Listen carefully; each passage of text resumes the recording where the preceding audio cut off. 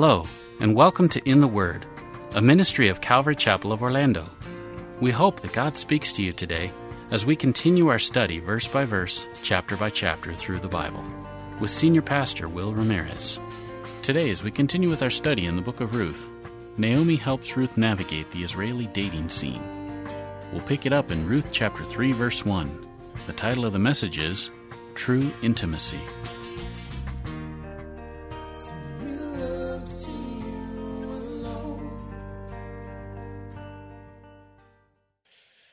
Ruth chapter 3. Well, the whole theme of the book of Ruth is it's a true love story. A true love story. Not just a love story, but a real one. What it's really like, what it's really about. And of course, we've talked about how, while this is showing a love relationship between Naomi and Ruth, the loyalty that Ruth had toward her mother-in-law, and how she stuck with her even though it was at great risk to herself, the love that Boaz shows towards Ruth, and then how she'll respond to him later on with the same type of loving commitment. But ultimately, God's love for us. But when we get to chapter 3, Naomi thought God had destroyed her future because she and her husband had decided to leave the promised land. And through Ruth, God has shown Naomi that he's always loved her, and he still wants to bless her. In the last 2 months, they have been wonderful for Ruth. Her and Naomi's needs are being met. Ruth has a group she gets to be a part of each day, and she has this budding friendship with Boaz that we discussed last week. Well, once the harvest is done, though, at the end of chapter 2, that mechanism for all of those things will go away. So Naomi decides it's time to give back to the daughter-in-law who's done so much for her. So chapter 3, verse 1. Then Naomi, her mother-in-law, said unto her, My daughter, shall I not seek rest for you, that it may be well with you? And now is not Boaz of our kindred, with whose maidens you were? Behold, he winnows barley tonight in the threshing floor. Therefore wash yourself and anoint you, and put your raiment upon you, and get you down to the floor. But do not make yourself known unto the man until he shall have done eating and drinking. And it shall be, when he lies down, that you shall mark the place where he shall lie, and you shall go in and uncover his feet, and lay you down. And he will tell you what you shall do. And she said unto her, All that you say unto me I will do. And she went down into the floor, and did according to all that her mother-in-law bade her. Here we see that Naomi has come up with a plan to make sure that Ruth is cared for. The barley and wheat were planted in the autumn season. They were ripened in the spring. Barley matured faster and was harvested sooner in April. This would kick off the Feast of First Fruits in all the feasts that the Jews celebrated throughout their year. Wheat, on the other hand, was harvested in May, which was celebrated on the Feast of Pentecost. And then fruit was harvested during the summer and early fall months, and then you would do it all over again, replant and wait for the spring to harvest again. So that means chapter 3 puts us right at the start of summer. And it's at that moment that Naomi, her mother-in-law, says unto her, My daughter, shall I not seek rest for you, that it may be well with you? Shall I not means is it not my duty? And which means it is, for she saw it as her duty. Is it not my duty to seek rest for you? The word there, rest, it means to seek a home for you. And I said, what do you mean a home? She already has a home. She's living with Naomi. Well, this word here for a home, it refers to the security and benefits that a woman found in marriage back then. Naomi would not be able to provide for Ruth forever. And once Naomi was gone, Ruth would be very exposed as a widow in a foreign land. Parents saw it as a responsibility to arrange a marriage for their children. And now that Ruth has left her homeland, that's Naomi's responsibility. And so she says to her, and now, how am I going to do this? She says, and now is not Boaz of our kindred, with whose maidens you were?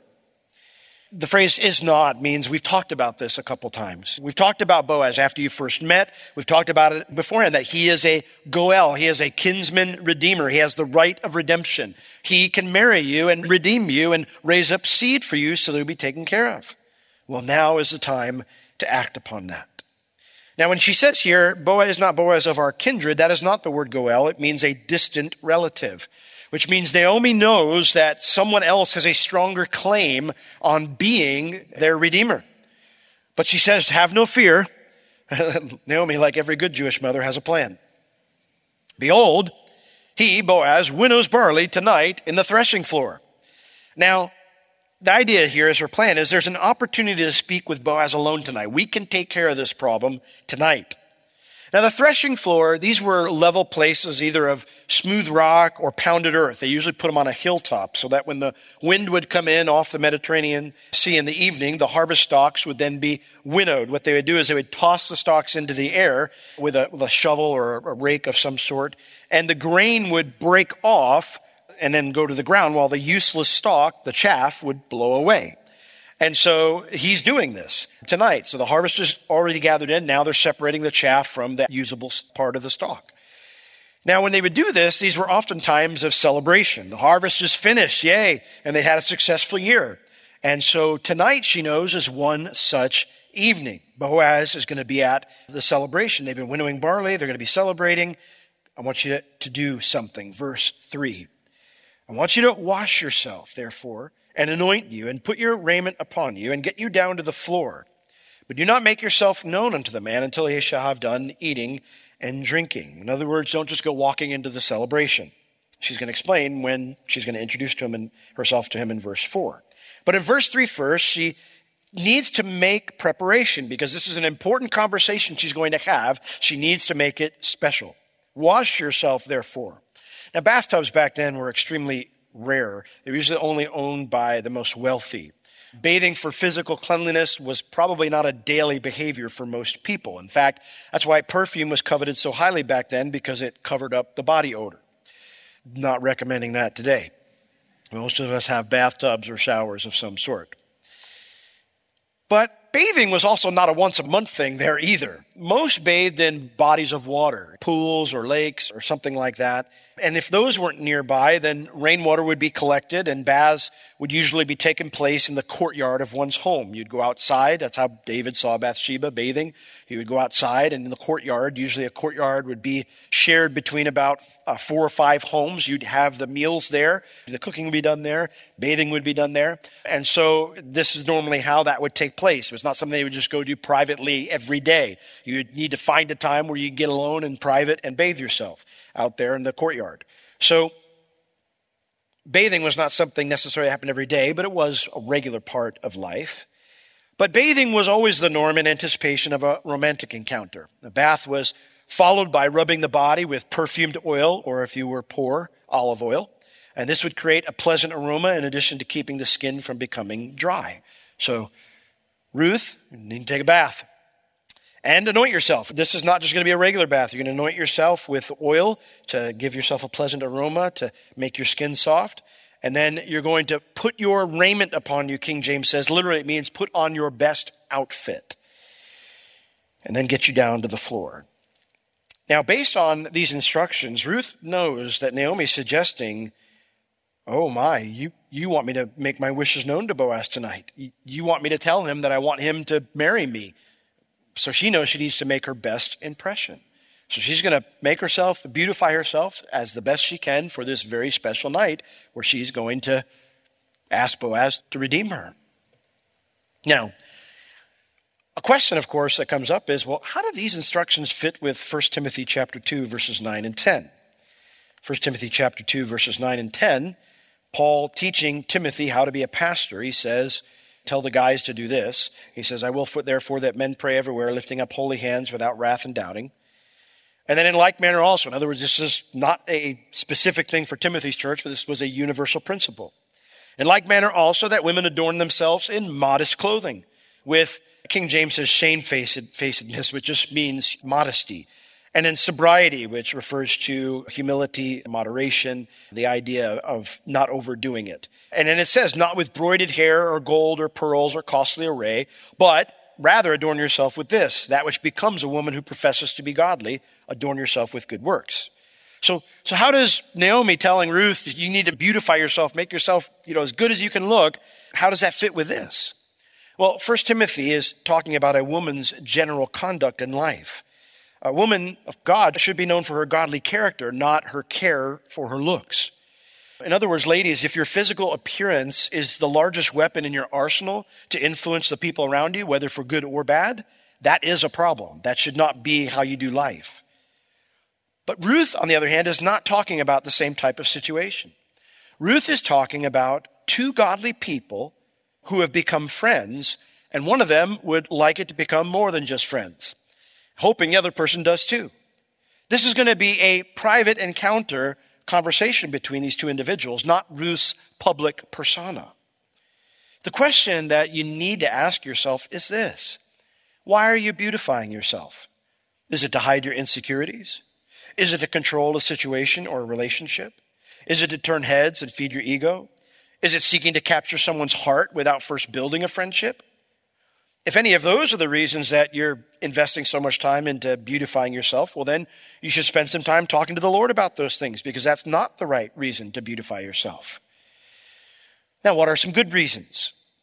Well, to be an example to your kids about taking care of yourself, to be a blessing to those you're interacting with, and I promise you that body odor is maybe genuine, but it's never a blessing. I'm just being real, bro. Be real with some Old Spice deodorant then. I'm often asked if it's important to be attracted to someone if you're looking to date them. Is this important, Pastor Will? I don't know how to answer it except to say, yeah. Yeah. That shouldn't be the sole reason that your relationship begins. But if you have zero emotional attraction to a person, you're likely headed for some serious problems in your marriage. God did not create Adam and Eve as just a mind or just a spirit, to have just an intellectual relationship or just a spiritual relationship. He gave them a soul, our emotions. He gave them a body, physical. A biblical romantic relationship in marriage is important for intimacy, which is one of the principles established by God when he created marriage in Genesis chapter 2. It says, therefore shall a man leave his father and mother, that's separation, cleave to his wife, permanence, second principle of marriage, and the two shall be one flesh, unity. And then it says, and the man and his wife were naked and they were unashamed, intimacy. Those are the four principles that God established in the beginning when he created marriage. So a biblical romantic relationship is important for intimacy. So now true intimacy is not just a good sex life, because that can be defined differently by different people. And if you're married tonight, my guess is that you've had some interesting, intense fellowship over your differing opinions on what constitutes a good sex life. But true intimacy occurs in a marriage when the body, soul, and spirit are all engaged in a married couple's romantic relationship. Because an intimate encounter can be physically pleasing but still wound a person deeply. And that wound could be caused by something as simple as ignoring them unless you're looking for sex, or ignoring requests that your spouse has made before a romantic encounter. I used to watch Home Improvement with Bev when we were more newly married, and Tim the Toolman, he and his wife, we loved their relationship because it was a genuine, caring, loving relationship and stuff. And every once in a while, they would show at the end of the episode that a romantic encounter was about to take place. And Jill, the wife, he would always ask her, as she might have putting on something nice, and he would always say, "Did you brush your teeth?" And she would always, and then go back in the bathroom, like he spoiled the moment. And yet, guys, brush your teeth. I mean, especially if they have asked you to. Like if that's coming up, you're like, "Hey, did you brush your teeth?" That is the gentle way of them trying to give you a hint. Your breath stank if you don't. And it's not pleasurable. And the problem is it's not just amounting to something not being pleasurable, but it starts to hurt because you start to think, do they even care about me in this whole experience? Do you understand? Or washing your face, or taking the time to make the day special and not just the last 3 minutes because you're ready. Or it could be demanding your spouse do things that they said they're not comfortable with, or ignoring your spouse's sexual needs on a regular basis. Here's the thing about intimacy in the garden with perfect marriage. Adam and Eve were naked and unashamed. Do you get that? And unashamed. That's God's design for marriage. And it should be one of your goals if you are married. If cultivating your intimate relationship with your spouse isn't important to you, then you need to talk to the Lord about that, because that does not please him. That's how he designed marriage to be. You might be saying, "Pastor, it's hard. And there's been so much hurt, so much frustration, and so much disappointment." Of course it's hard. That's why you throw a wedding for it. It's why you don't do it with everybody else. That's why it's called intimacy and not going for a walk. You don't have this type of relationship with anyone, literally anyone else in the world. But it is what you signed up for when you said, I do. It's not an optional part of your vows.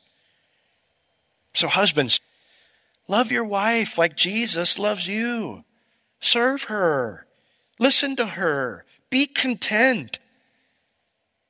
Do special things, and not just because you're hoping it leads to something else. Take care of yourself. Listen to your wife's advice about clothing and personal care. My guess is you didn't just say, oh, well, it's another 5 pounds when you were trying to get her to date you. Now, if you're a wife, make your husband a priority.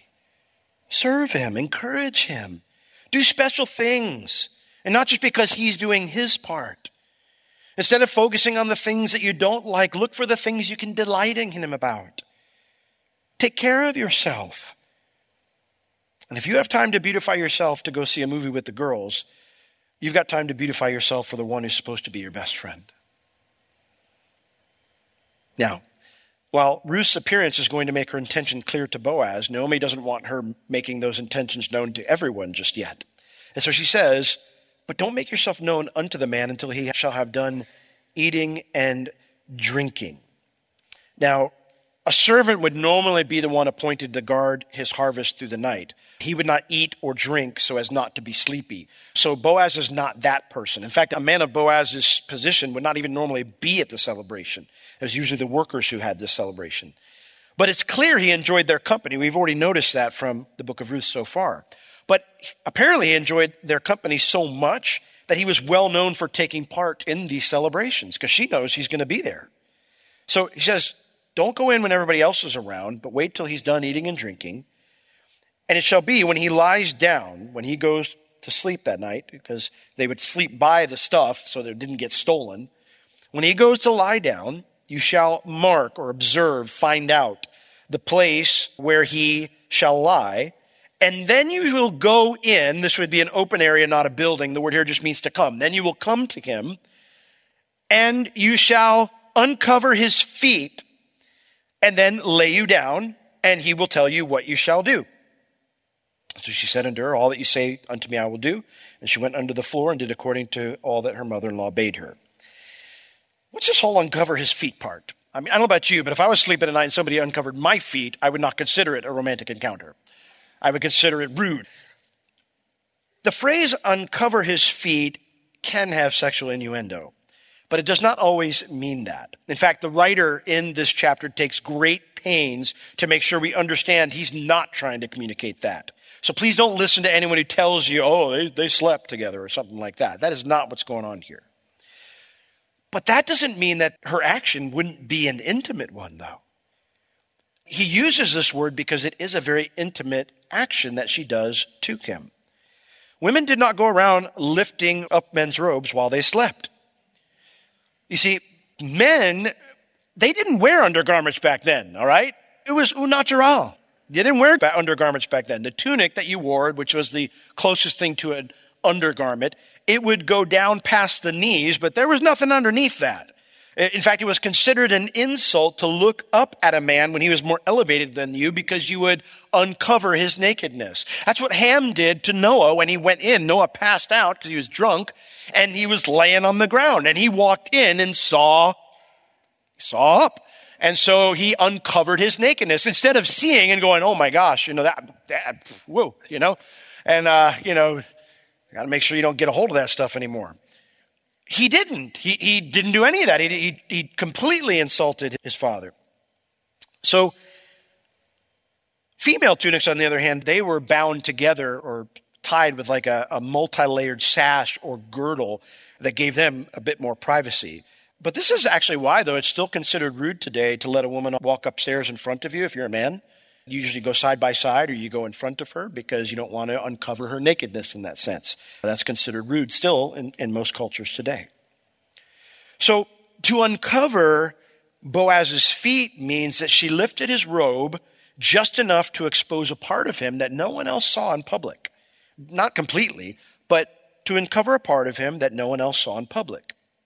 Now, to show that she's not trying to tempt him sexually or anything like that, Naomi tells her to lay down, not next to him, but at his feet. We'll see that in a moment. That's what Ruth does.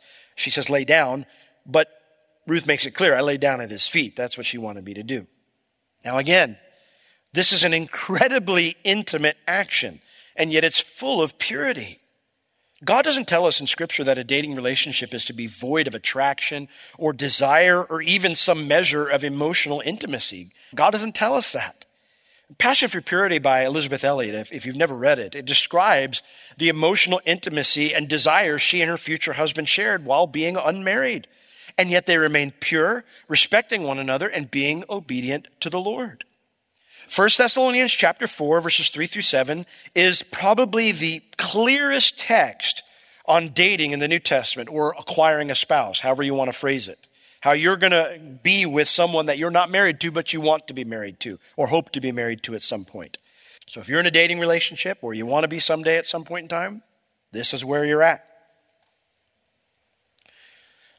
It says in 1 Thessalonians chapter 4, verse 3, for this is the will of God. This is what God wants. Even your sanctification, your holiness, your set-apartness from the world. That you should abstain from, King James says fornication, but of course that means sexual immorality. The whole gamut. To stay out of all sorts of sexual immorality. God doesn't want you to get involved in any of that. He wants you to be set apart, holy, different than the world. Verse 4, that every one of you should know how to possess his vessel in sanctification and honor. That you would know how to acquire a mate, a spouse, in sanctification, which means set apart, holy, different than the world does, and in honor, by showing them respect, treating them like a dignified creation of God. Not in the, King James says, lust of concupiscence. Where else are you going to see and hear that phrase? Not in the passion of lust, that means. Even as the Gentiles which don't know God. In other words, the concept of sanctification and honor is the exact opposite of the passion of lust, like the world goes after each other. And then he explains, verse 6, that no man go beyond, the word there means to take from, and defraud, which means to seek to get more. That no man go beyond, take from, or seek to get more from his brother in any matter. Because that the Lord is the avenger of all such, as we have forewarned you and testified. For God has not called us unto uncleanness, but unto holiness. Now, uncleanness here means the impurity of uncontrolled lust and selfish motives. That is not how we go about a dating relationship. If you're looking to possibly spend the rest of your life with someone thinking, I'd like to get to know them better, I'd like to enter into a more close relationship with them, well, then it's not about your selfish motives. It's not about uncontrolled desire. It's about holiness. Holiness means that your love for that person should be like the Lord's love for you because he's holy. His love for you is selfless, right? He showed it at that when he went to the cross for us. It's completely selfless. And so does that describe your dating relationship? Is it selfless or is it selfish? Well, Ruth, after hearing the instructions, she goes, I'm on board. And so she goes, she heads toward the threshing floor, just like her mother-in-law told her. Well, verse 7. Things are going to get heat up. And when Boaz had eaten and drunk, and his heart was merry, again, this does not mean drunken. The word merry just means to be in a positive, glad attitude. There is no even suggestion of drunkenness here. When Boaz had eaten and he had finished the celebration down there, and his heart was he was so just glad. Life was good. It says that he went to lie down at the end of the heap of corn. Now, we already saw that in chapter 2, that it's clear that Boaz has an interest in Ruth. But Boaz isn't pining in loneliness or singleness. He's happy and thankful. His life is good and he finds much to rejoice in here. And so the night's done. He goes up, lays down next to a big, huge pile of grain to go to sleep. Well, here comes Ruth. This has been In the Word with Pastor Will Ramirez, a ministry of Calvary Chapel of Orlando. You can listen to all of Pastor Will's sermons and find other valuable resources online at www.calvarychapelorlando.com or on the Calvary Chapel Orlando app, available on iTunes and Google Play. If you have any spiritual or physical needs, please contact us. We would love to pray for you and assist you in any way we can. You can reach us at 407-523-0800 during our office hours, Tuesday through Friday, 9 a.m. to 4 p.m. Thank you for joining us today. We will see you next time as we continue to learn, walk, and live in the Word. By His strong arm He will save.